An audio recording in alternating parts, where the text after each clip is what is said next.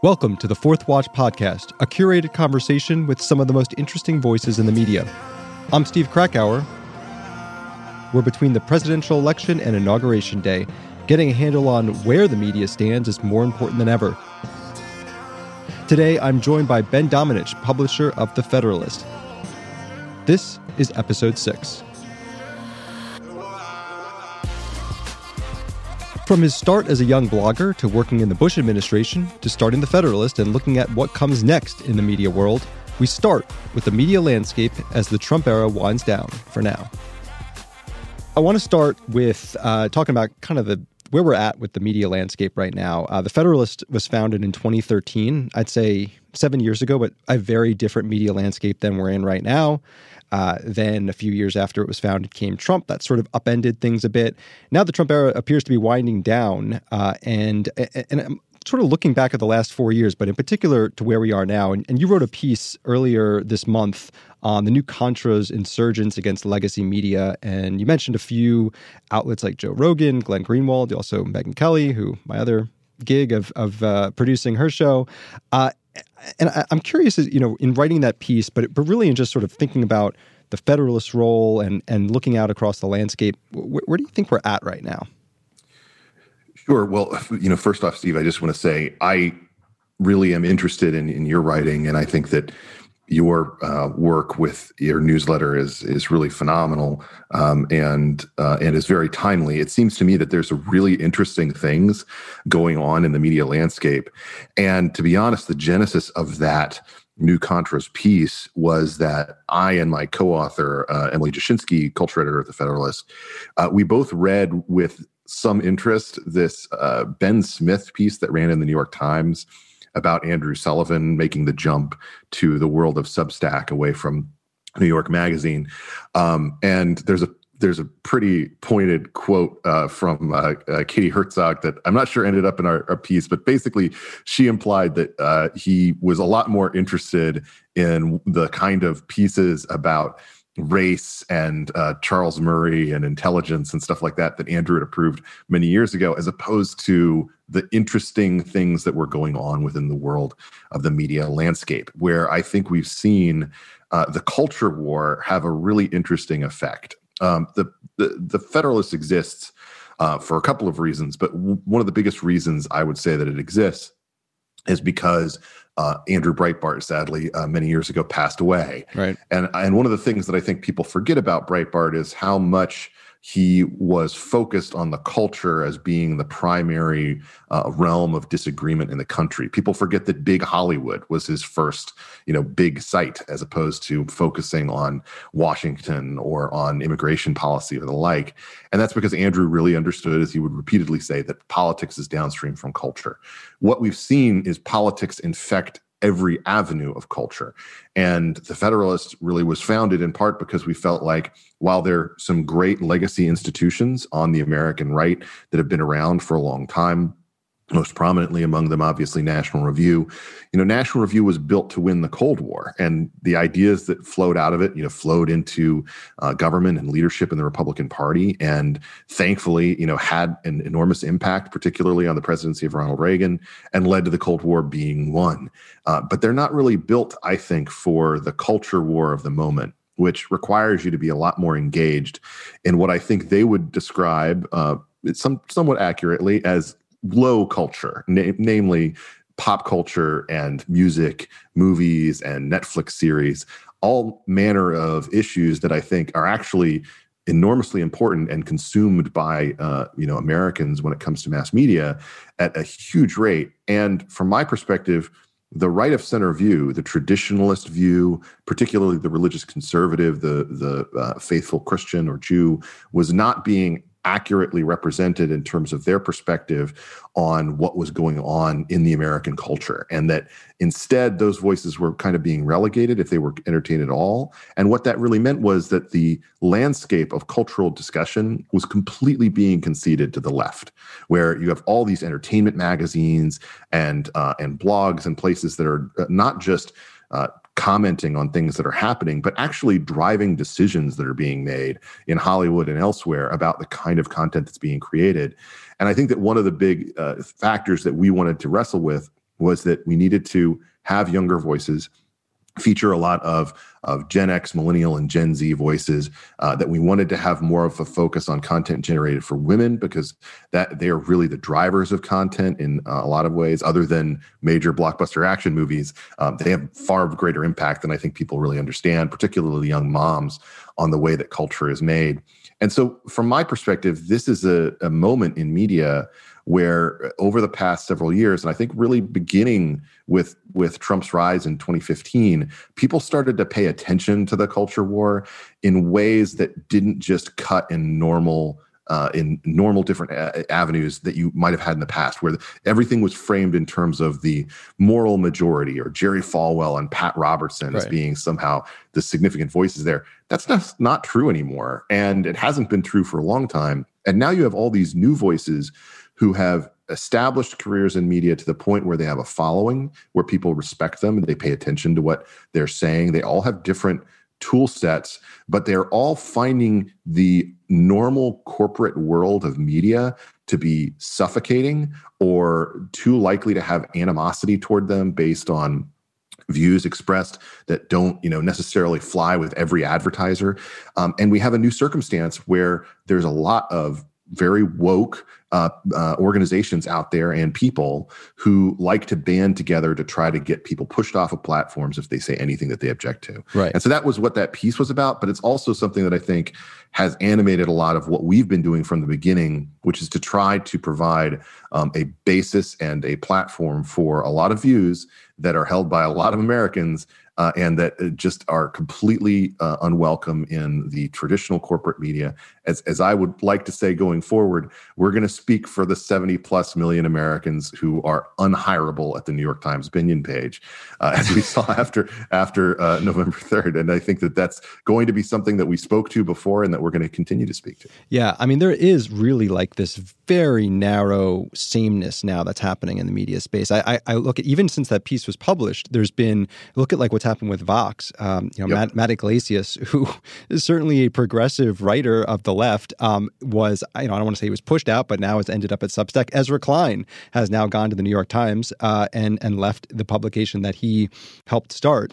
There is this very narrowness now to it, and it's I write about it a lot as like the Acela Media, the DC and New York based news outlets, but it really is, it's not, obviously you're in DC and New York also. It's not just people in DC and New York, but really a very, very small group of people that make up the majority of the legacy media, establishment media, and it seems like it's pushing out others that would normally find some sort of home just because they may deviate slightly in their point of view. The danger to me is not so much the sameness of location as the sameness of ideas. Yeah, we have such a mediocre approach to opinion in this moment that, I mean, it's astounding. Now, we can hold up maybe the most prominent example from the recent couple of months, which is the Tom Cotton op-ed, which led to massive ramifications, for the New York Times, multiple, an editor fired, people moved around, ultimately leading to the Barry Weiss departure, et cetera. And that, I think, got a lot of attention because of the different people involved. But just consider the fact that, and I say this as someone who has done a number of events with Ezra over the years. We get paired together a lot because we kind of came up at a similar time. He founded Vox a little bit before I founded the Federalist. It makes for some interesting conversations. Yeah. I understand why he's going to the New York Times. It makes a lot of sense. But I also think that, once again, the Times ends up with a situation where they have a particular technocratic, globally minded neoliberal view of the world that they want to see espoused repeatedly over and over again. And the only people that can kind of differentiate themselves from that are, Douthit, Stevens, and occasionally Brooks. But they, again, this is a sort of situation where they really can't go too far afield. And going too far afield could be espousing views held by the vast majority of Americans. I'm not even sure. Kind of crazy. Yeah, all three of those, maybe one of those three, actually differs in that respect. I think Ross does. I don't even know about Stevens and Brooks. I asked Ross in January, I believe, was when I interviewed him about his book. I asked him what it felt like to be the last true conservative hired by the New York Times. And he said, oh, no, Brett. And I said, well, no, but the point is, I think that that's really true. And the reason I think that's true is because while we've heard a lot about these media silos, a point that I try to make, and I made it a couple of years ago at perhaps the most siloed of places, despite the fact that they think of themselves as so global and cosmopolitan, the Aspen Ideas gathering nice. Out in Aspen. I pointed out that if you are a typical left of center reader of the New York Times, you actually have to work a lot harder than right of center people in order to get outside of your bubble. And that reason is that if we look at the statistics that we have about media consumption, sure, right of center people watch a lot of Fox News and they read a lot of right of center websites, but they also read the Wall Street Journal, which despite the fact that they have an editorial page that is conservative, is straight up and down, news reporting, even perhaps a little left of center in terms of their biases. I think that the ramifications of the fact that conservatives tend to listen to a lot more radio, including even NPR. NPR is typically pretty high up there in terms of their consumption patterns. It's very easy for me to see storylines on Netflix and Hulu and all of the different streaming services that conflict with what I might think if I'm a conservative.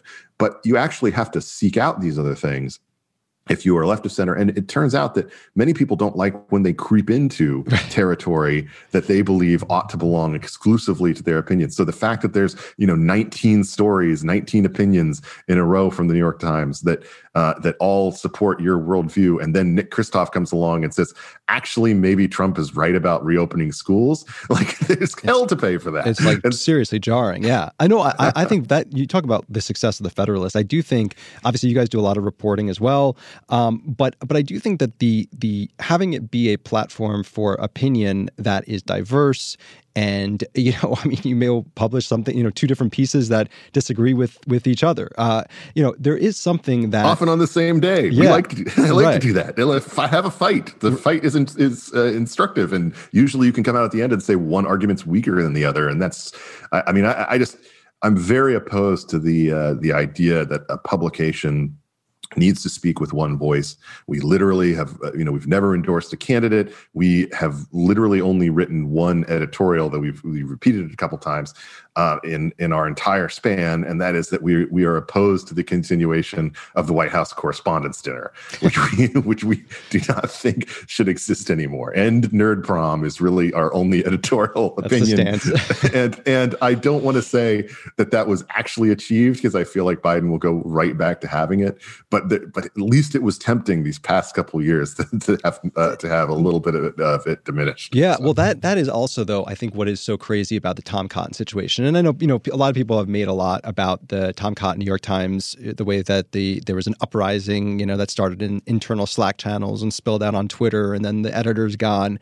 But this was not a report, this was not a reported piece. This was not a news story that they felt was, reported the wrong way, or this was a literal, called an opinion column that no one was trying to make the sense that this was even the correct opinion, but that was unacceptable in the New York Times. And it really was an eye-opening moment. And actually, then I thought about places like the Federalist that really dive into opinion that, I'm sure you have published lots of pieces at the Federalist that you disagree with. And the idea that the New York Times would not be able to do that was alarming. It would be impossible for me not to publish pieces that I disagree with, because we publish so many pieces that conflict with each other in opinion and argue back and forth. I mean, we've published, defenses of polyamory, and that kind of thing. There's all. I can't say that I don't totally that I don't agree with this somewhat, but we published a defense of legalizing cocaine. I mean, come on, this is something that I think is important, just to have people argue out and basically make the strongest argument for their case. Jesse Singal and a couple of other people have used the phrase steel manning an argument. It's the reverse of straw manning one, where you try to make the strongest possible argument for the other side. And from my perspective, that's actually a very useful thing to have happen. Sometimes I think the arguments could be, stronger than they are. We try to help our writers make them strong. But a good part of this, too, to me, is figuring out the direction of the right going forward. And when I say the right, I mean big tent. I mean, all manner of it, and that includes all the varied sort of factions of it that have been trying to figure out this current moment. You had this incredible media figure come along and steal a party away from a group of leaders that thought that they had a pretty good hold on what people wanted and where things were going to end up. And now, you have the very same people trying to figure out where to go from here. I mean, Marco Rubio, Ron DeSantis, Rick Scott, the Florida men, will probably all be factors in 2024 potentially if they end up running. And the biggest Florida man of them all, Donald Trump, right. is the one who is the 800-pound gorilla who could end up determining this going forward too. And so, to me, this is just a fascinating time in American politics to be writing about all these things. But to return to your point about the media, given that this is such a fascinating time, the fact that we have a media that continues to want to cordon off the people who are allowed to have a voice within the public square on these matters, as if, if you just look at the landscape of the people who end up on, most of these Sunday shows, by the way, a relic of the past, something that was, went basically, it might, no offense, its relevance might have died with Tim Russert, RIP, but it's one of these things where Sunday shows used to really matter. Now you have all these 24-hour news stations, so you get people on there, you get the Secretary of State on a Tuesday night kind of a thing. Right. But it does seem to me important to say, what is the representation at these tables of the perspective offered from the left and the right in America? And the left's perspective is almost entirely Clintonian or Obama people. It's very technocratic, very neoliberal. It rejects the possibility of any kind of economic populism along the lines of what Bernie Sanders and the social justice folks have offered. It doesn't really have. It's only running back right now. Also, by the way, at least so far with who Biden is selecting. Exactly. No, everything. It's just like they would like to revert back to 2014 or something and pretend like none of this happened. And to me, that's very short-sighted. And on the flip side, I think that the real lack of representatives of what is a more you can call it working class, because certainly the president did improve, the ratings of Republicans among working class Americans. But I would say it is simply a more populist and more nationalist approach to policy generally. And those views were simply not represented in any consistent manner by the media. And look, I don't know what's going to happen, but if I can expect anything about the media, they're going to want to revert to type, and they're going to want to pretend like, yes, we can go back to, Republicans are the party of the Chamber of Commerce and big business, which just hasn't been true for a long time, and is not really true in terms of the people who are certainly going to lead the party into the future. And that, to me, is just a very simplistic and inaccurate assessment of what's going on. And it's one of the reasons why I think you have to have a wider swath and include more voices.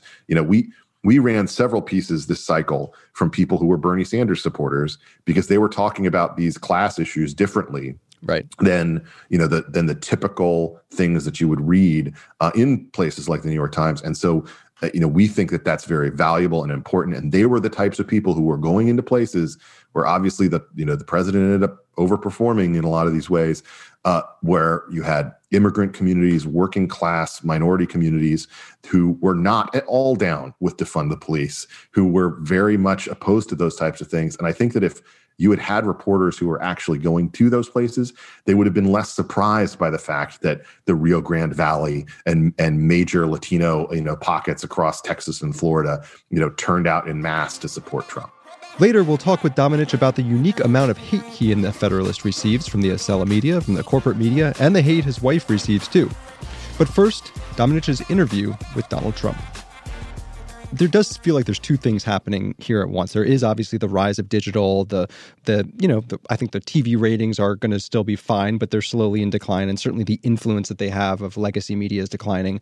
So that's one element of it. But there is another element, and you wrote about this in that same piece, talking about like Rising and Sagar and Jetty and Crystal Ball, who are in theory, like a new age crossfire, from the right and the left, except they both, and I know Crystal Ball was actually at MSNBC before, but certainly in the last couple of years, I'd say she's crystallized her own stance on things to the point that they are both completely unrepresentative of the kinds of voices you typically hear on cable news or on the Sunday shows that are there now. And it does feel very much of a moment of this Trump era that we're in.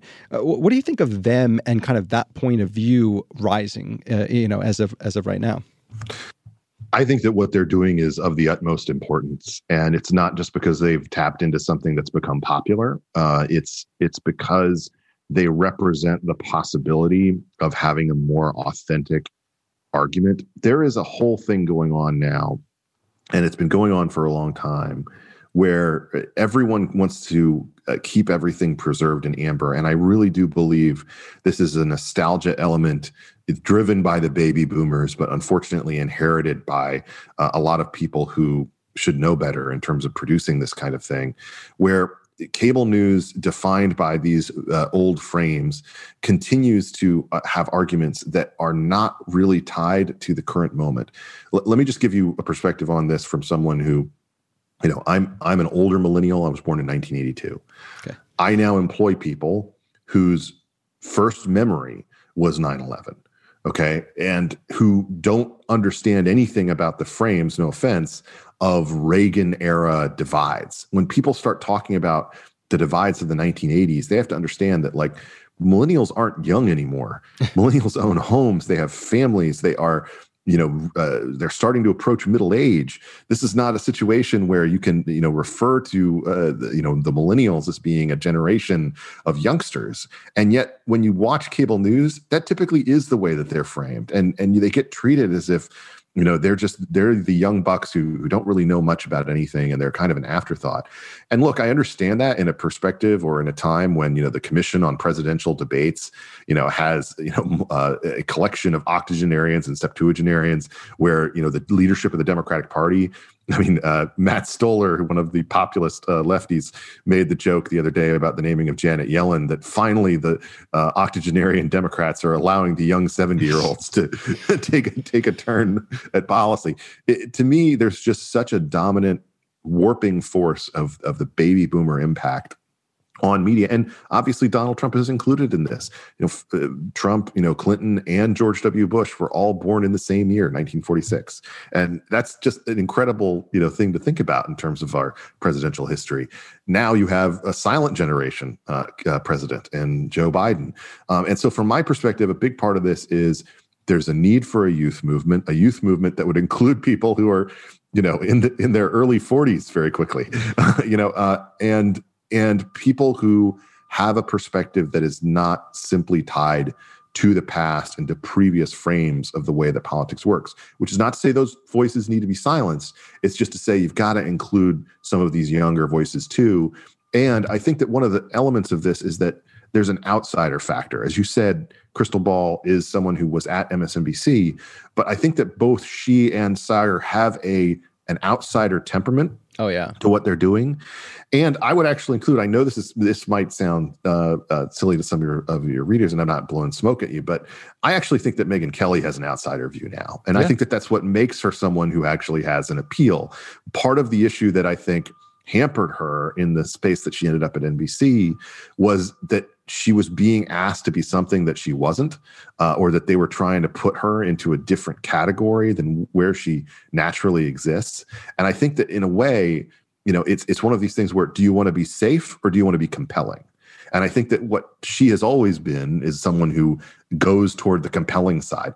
Let the safe people go and work the early morning show at Fox NFL.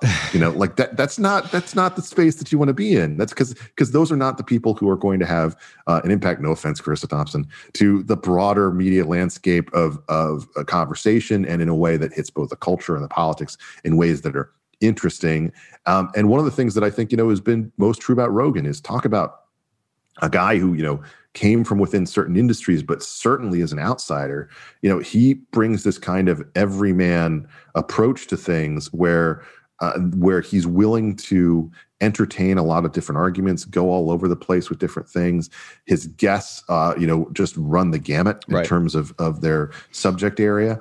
And the idea that someone like him could develop a following with these 2+ hour, conversations. I mean, gosh almighty, he talked to Tom Green the other day for 2.5 hours.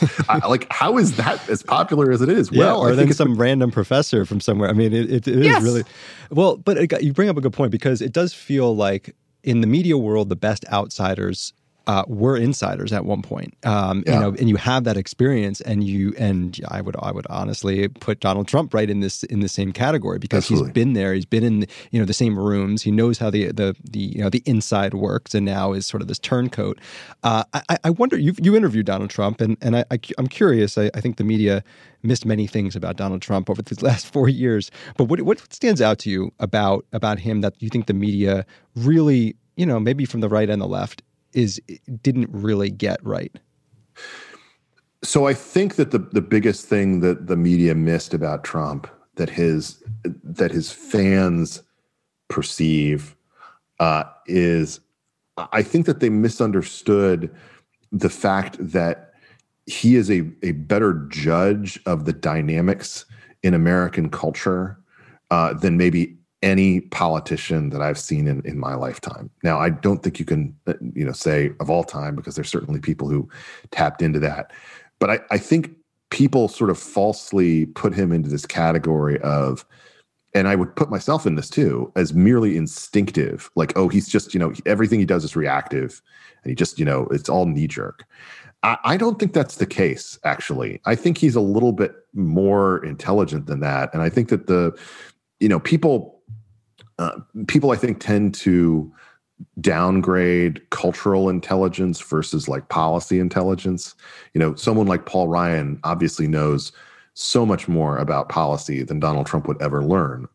But there's a reason why Paul Ryan, was speaker 2 years ago, and now we're not really talking about that. Right. And I think that a lot of that has to do with recognizing the difference between green eye shade conservatism, this fiscal policy, turning the knobs, pulling the levers, and tapping into what actually appeals to people. I mean, there's no question after this cycle that, Kevin McCarthy was an excellent recruiter for Republicans. I mean, they're going to end up with the most diverse House of Representatives class they've ever had in their history. And, one that is, much more heavily female than anything that they've ever had. And, how does that happen in a climate where, people were very worried, for instance, when Will Hurd, the congressman, from Texas, announced that he would be stepping down, a critical district, a majority minority district, very evenly divided. And then his replacement wins by more than he won. And how does that happen? It happens with good recruitment and work, on the politics side. But I also think it understands tapping into some of the cultural elements that go into play here. That's how you knock off some of these incumbents and win some of these races. And so one of the things that I think Trump really understands to a greater degree than people would give him credit for necessarily is a lot of these cultural dynamics that I think Republicans have been loath to touch. Right. They've wanted to stay away from them. They've wanted to not talk about them. Now, is that to say that the way that Trump handled them was always the right way? I don't think so. I don't think that's the case at all. I think that he mishandled them, very frequently. But at the same time, I think that his instinct was always, I can't leave this subject alone. I have to say something about it. Whenever he felt like it was something that percolated up enough, he felt the need to weigh in. And I think that people who dislike that, who underestimate that, have missed some key factors here. A good example of that from this past time, it would be the level of animus directed at Trump regarding the number of times that he brought up socialism on the campaign trail. Clearly, there was a lot of media folks, including some on the right, who were saying, Joe Biden's not a socialist. Joe Biden's not a socialist. This is unfair, blah, blah, blah, blah. that's fine. I would argue from the other side that what Trump was really saying, and what a lot of people would say, is that that Biden will ultimately, put people in place who will do a lot of really crazy things that people will dislike. Right. I mean, the early signs, when it comes to executive orders, and when it comes to, just something as simple as restoring the kangaroo courts under Title IX on higher ed campuses across the country. That's the sort of thing that people got irritated with under the Obama years, and they're going to be irritated with it again. If they end up, suing a bunch of nuns over, birth control and the like, people are going to be irritated with that again. So there's certain things that I think Trump would reach out and touch that other Republican politicians might have stayed away from. And then, what happens? You have all of these reports after this election, from Florida and from other places as well, that, hey, socialism it was not a good play for us. Right. We really don't like it. Internal calls from Democrats and Jim Clyburn saying, no more of this socialist crap. That, to me, that's an example of Trump understanding a cultural moment in which he needed to talk about something and wrap himself in the flag and kind of say, this is never going to happen here, that other Republicans might have found gauche or tacky, but I actually think plays very well to the American people, and is an example of something that I think people underestimated about it. How Domenech got his start in the media and his very early experience with cancellation. That's next. But first, the Fourth Watch podcast is presented by The First TV.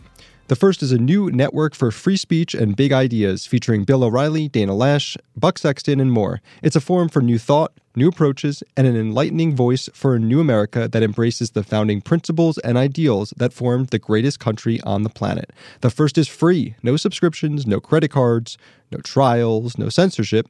You can watch The First TV on Pluto TV, Distro TV, Apple TV, the First TV app, and more. Go to thefirsttv.com to learn more. But first, it's time for another edition of Blocked, stories of ridiculous media Twitter. This is where, as a way to get to know me a little bit, I tell you a story of someone who has blocked me on Twitter. This one kind of hurts. I've known Chris Licht, who was the executive producer of Morning Joe before moving to CBS This Morning, and then in 2016 to The Late Show with Stephen Colbert for years.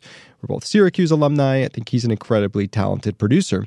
We used to email back and forth, too. Sometimes he'd tell me things he didn't like, that I tweeted. Sometimes I guess he'd say things that he did. But shortly after I put out a tweet critical of Colbert, among other late-night hosts, for their lack of coverage of Harvey Weinstein, I realized I was blocked from following Licht. I don't know if it was this or something else in the month or two after, but that was sadly the end. But there's good news. Shortly after I published this story in the Fourth Watch newsletter, I got in touch with Chris, had a nice conversation about what happened, and was unblocked. Big news. Blocked on October 5th, 2017. Unblocked earlier this year. Happy ending here for Blocked. Now back to Ben Domenech. You have an interesting background. I didn't really know this, but I was digging in a little bit. You started in the media world really young. I mean, a teenager. In fact, there was a 2000 Washington Post piece that describes your column as recapping the political talk television programs for the World Wide Web site of the conservative National Review magazine. That's how old this was, because the World Wide Web site. How did you get into, what is your journey into the media world, and what do you think that brings to what you're doing now? Well, I mean, my journey kind of was in fits and starts. I started out as an intern for a number of different places. I actually interned for Human Events when I was a teenager. I interned for National Review during my college years. I dropped out of college after 9/11, after my junior year, to go and work for the White House speechwriting office under George W. Bush, and do research for them, fact checking and the like. That was something that was an opportunity that came to me because I had been at NR and got to know Matt Scully and met John McConnell when I was there, and worked a bit for Pete Wehner and for Mike Gerson, and met David Frum and the like. So it's kind of odd to be here 20 years later and still kind of talking. I'm sure that it irritates them to talk to a former intern and researcher. Anyway, I went from there to HHS, where I was a speechwriter for Tommy Thompson, and then to Capitol Hill, where I worked for John Cornyn as his chief speechwriter for his first couple of years in the Senate, the senator from Texas. I had always, though, been interested in the media landscape and wanted to do something that would be have an impact there. I got to meet a couple of friends at the time who were interested in starting something to create a right of center Daily Kos, which it might be, odd for people to remember, but actually that was a big deal back in 2004, 2003. Daily Kos was viewed as kind of the center of Howard Dean world and a lot of the people who were, pushing for dramatic kind of shifts to focus on online among that party cohort. And there was a real need, I felt, for a community site that would have the ability for people to blog and do different things. We started that up. Within a few months, Eric Erickson came around, and he eventually would take the whole thing over. Right. We would sell it to Eagle Publishing and the folks over there eventually. And it was kind of obviously it's still around. It's now part of the Salem Group, but it's one of those things where, you look back on something and just in terms of the makeup of who we were, I and my fellow co-founders were kind of the gamut of, a traditional Republican in one friend of mine, a more kind of hawkish, I don't want to say neoconservative, but someone who's more mindful of foreign policy in another, and then me, who is more of a populist type, a kind of somebody who would come up in that side of things. And I look back on that, and it seems to me to be a very different time in a lot of ways. I mean, the culture war issues were nowhere near as prevalent. We argued a lot about gay marriage, and we argued a lot about other issues that seemed very operative at the time.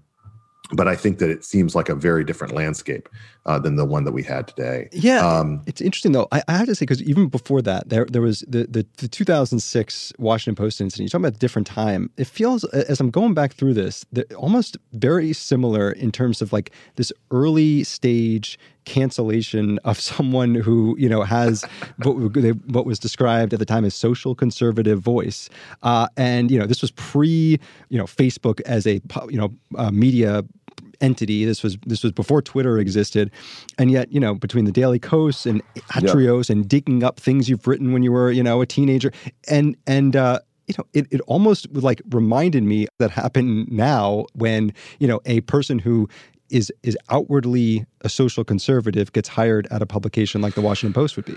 So the funny thing, there are a couple of funny things about it. First off, I appreciate that. I actually got a similar note from a fellow who actually hired me back in the day and was at the Washington Post at the time. We keep in contact and occasionally have a beer together. Basically, because for your listeners and any lack of knowledge about this, back in 2006, after having left the Senate to go and work briefly in publishing at Regnery, I was approached along with a couple of other people to go and work for this new Washington Post setup where they were going to have blogs. And one of the current blogger that I believe that they had already was Dan Frumkin, the lefty who's still around occasionally, and though I don't know where he is now. And I think they just felt the need we need to have somebody who's right of center, basically. They came to me for suggestions, not for me as a candidate, and I gave them suggestions, and then they came back to me, and I took the job. I ended up writing only a handful of posts before I was very much canceled by the folks at the Daily Kos and a couple of others over what they had dug up from my student newspaper years when I was 17. It's crazy. Well, I think it's crazy, but I also think there's a justification for it. Namely that, and I'll tell you this, which I think I may have said it before, but I'm not sure I've said it on a podcast. I honestly didn't know I had done it. I had no idea I had done it, and it was literally just sloppiness and a terrible approach to kind of writing a number of movie reviews that had other things in it that were pulled from other people's reviews and the like. And ultimately, it was just like a shock to me because I honestly didn't think I had done it. And when I'm 38 now. I'm almost 39. I have very few memories of what I did when I was 17. I still, even then, was surprised to learn it. And so it was one of these things where that kind of was a shock to my system. I didn't know what I was going to be able to do. And what had kind of happened with me and with the folks at Regnery was they had been uncomfortable with me taking on this job because basically blogging, keep in mind, was very new at the time. Yeah. And so I had gone to them and asked for approval, which I had gotten. And they had said, "Oh yeah, sure, you can do this." And then they figured out. Then they realized, I think, how prominent it would be, or that it would be something that would make me a thing. Because I had presented it to them as I have to write 2 posts a day, and I can easily do that, outside of my editorial duties. But they basically made me choose. And so I chose the Washington Post gig and then ended up without a job. Right. Well, and so, I have to say, though, going back to that, I mean, yes, and you did apologize for what they were saying about plagiarism. But I have to say, even in that original Howard Kurtz piece, it was as much about the things you wrote, I believe, actually, about Dan Frupkin and John Kerry. And, it was digging up the kinds of things that were, maybe less sophisticated than you would be writing now. But as a teenager that leaned right of center, that was what you were writing. It was as much about that, I feel like, then about a couple lines in a movie review. It definitely was. And to be honest, I think that part of it was that I had said some pretty nasty things about Frumkin, and I had insulted his looks and things like that from behind the anonymity of early blogging days. And I understand that that's not something that I think one ought to do, but it's also something that I can at least have the defense of I'm 17 or 18 years old when I'm writing these things, and I don't really know any better. Yeah. But here's what I would say: the truth is that taught me something pretty early on. And in retrospect, I would rather have something like that happen early on, in part because what I basically faced at that point in my career was a choice. And my choice was, look, you can kind of get out of this whole writing thing. You can, take a step back away from it. You could maybe just go behind the scenes and work in different capacities where, there's plenty of money to be made just being a speechwriter for people or, doing that kind of work. But what I decided to do was go in the other direction. And, it was still a few years later after that I started up the newsletter that I still write today, the Transom. But one of the things that I really felt like was I have to be 100% diligent about this. You have to be careful about what you write, and you have to consider it, and you have to, put a lot of thought into it and write it carefully. And this is something that I felt like I would rather do that and have the additional challenge that, hey, if you say a bunch of stuff that people don't like, that they might come cancel you, but you just need to make it as strong as you possibly can.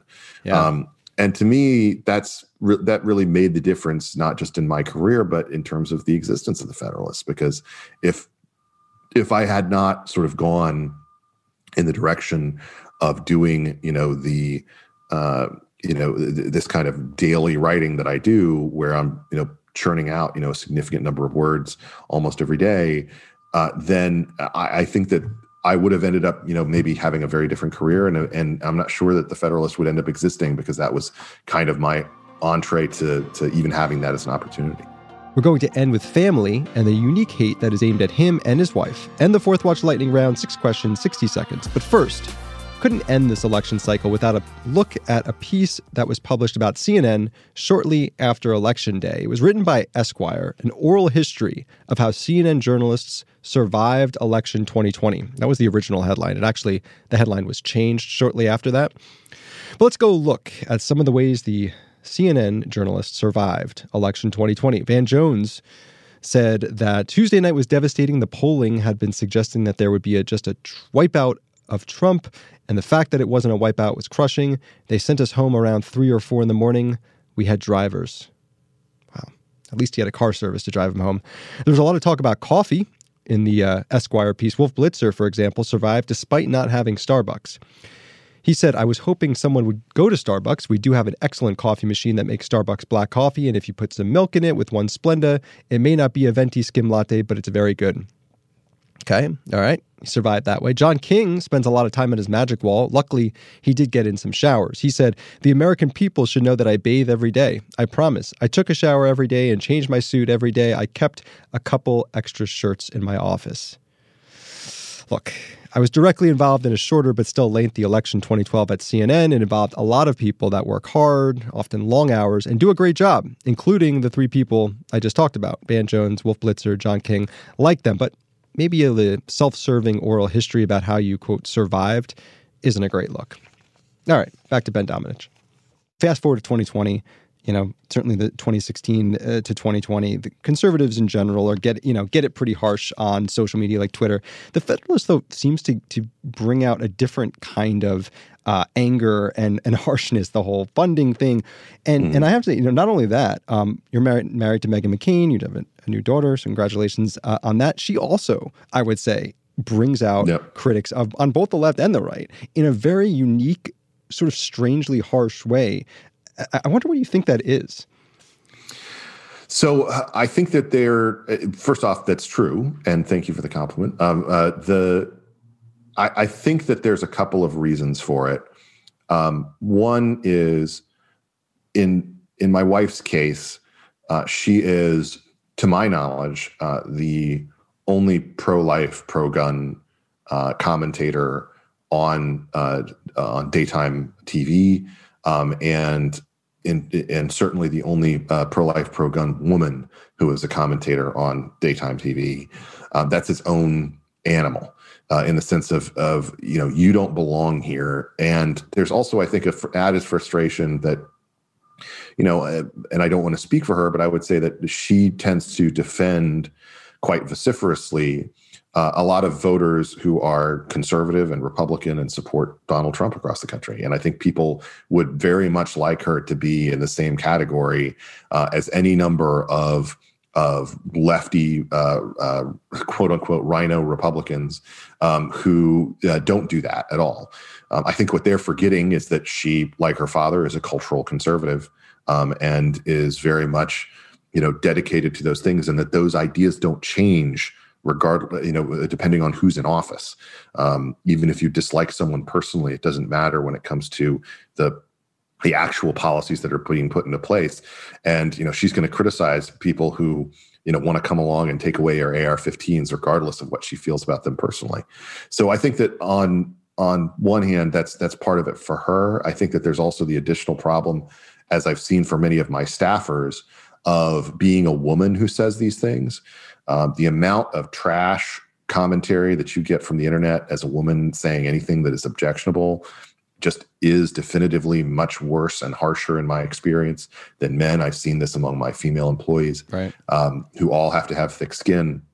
And then for us, as an entity, I think part of the reason that the Federalist infuriates so many people is that we don't back off. We have a very external to the Sella Corridor viewpoint in terms of our people who are both, on staff and who are contributors. And that's something that I think, tends to rile people up. I also think that we have kind of a certain tonal difference from a lot of the other folks who are out there, where they might be more staid or more serious in terms of their academic, kind of tone that they bring to defending conservatism or to, making the case for their ideas. Whereas ours is, as our slogan says, be lovers of freedom and anxious for the fray. It's from a Calvin Coolidge speech. And it's one of these things where, we're kind of eager to go jump into the battle and mix it up. And we're not going to be kind of reluctant, well, on the one hand, this, on the other hand, that, hemming and hawing our way to some kind of defeatist idea when it comes to the culture war. We're going to engage it on the terms that we believe are important. And we're going to be happy about fighting it. One of the things that I think is really wonderful is we have such a great crew of happy young writers who really enjoy getting in and mixing it up, and that's something that we valued from the beginning. And we're still a very small team. We only have 14 people, in terms of staff. And we have a good, a great number of contributors who write regularly for us and freelance, but, we're still quite small in the big scheme of things. And so that, to me is something that is a real item of pride, given the level of impact that we've been able to have in this relatively short time. Yeah, well, that's the thing also. I mean, I think the impact, because, that probably riles people up too, is it's effective in ways that maybe it's less, compelling or convincing that from others. Okay, I got a lot of your time. Let me go to the final 6 questions in 60 seconds. Where were you born? Jackson, Mississippi. You're the co-founder and publisher of The Federalist. What's one benefit and one cost of the role? The benefit is that I get to be around intelligent, brilliant, and very funny people. The cost is to my sleep and stress and health. Who's someone who's been a mentor for you? I'll give you 2 answers to that. One is of all people, Newt Gingrich, who I've met when I was a kid, and has always given me good advice and good instincts. The other, I would say, is actually my father, who was from very early on, I would say, a populist influence on me to not just think about things in the typical way, but to view them from a perspective that values kind of the country mouse perspective as opposed to the city mouse. Nice. Who's one person that you really like professionally or personally that may surprise people? Oh, that's a good question. Professionally or personally. I'll say I really like Andy Cohen, who I think has been one of the most powerful people in terms of impacting pop culture in America. I think he's a sort of low-key brilliant guy in terms of his impact with The Real Housewives and the Bravo franchise. Professionally, I would say, gosh, that's harder. That's a good one. Andy Cohen, it works. Okay. Who's one person in the media you think's really interesting or talented that isn't getting enough attention? I mean, you could go down the list of that piece that I wrote, but I think that one of the people who deserves to have kind of a higher level of perspective or a level of appreciation is Lionel Shriver, the author. She's, I think, very interesting and brilliant, and ought to be more in kind of that Camille Paglia position from a couple of years back. Someone who people paid attention to, not just on art, but on politics. Nice. 1 year from today, what's one prediction for the media? Within a year of today, there will be some kind of coalescing within the right of center media space to form a true competitor to Fox that will not necessarily bite off an enormous chunk from it, but will represent a more powerful and more well-funded entity than what we've seen to this point. Ben, thanks so much for doing this. Happy to join you. Thanks to Ben, co-founder, publisher of The Federalist. Go check out his podcast too, The Federalist Radio Hour. It's really good. Remember, Fourth Watch is not just a podcast. It's also a newsletter. Started in December of 2019, almost a year ago. 3 times per week. You can subscribe for free at fourthwatch.media. Join me. Let's build a better media together. If you like the music in this show, as I do, check out the artist who created it, Super Duper. That's Super Duper Music on Instagram. The song is Far From Falling. Download it wherever you get your music. And download this podcast wherever you are listening to it. Please subscribe, follow, like, and also rate and review. That goes a long way as well, if you can, in the comments there. This podcast is produced at Full Circle Studios in Addison, Texas. We'll be back soon. Stay safe. Talk to you then.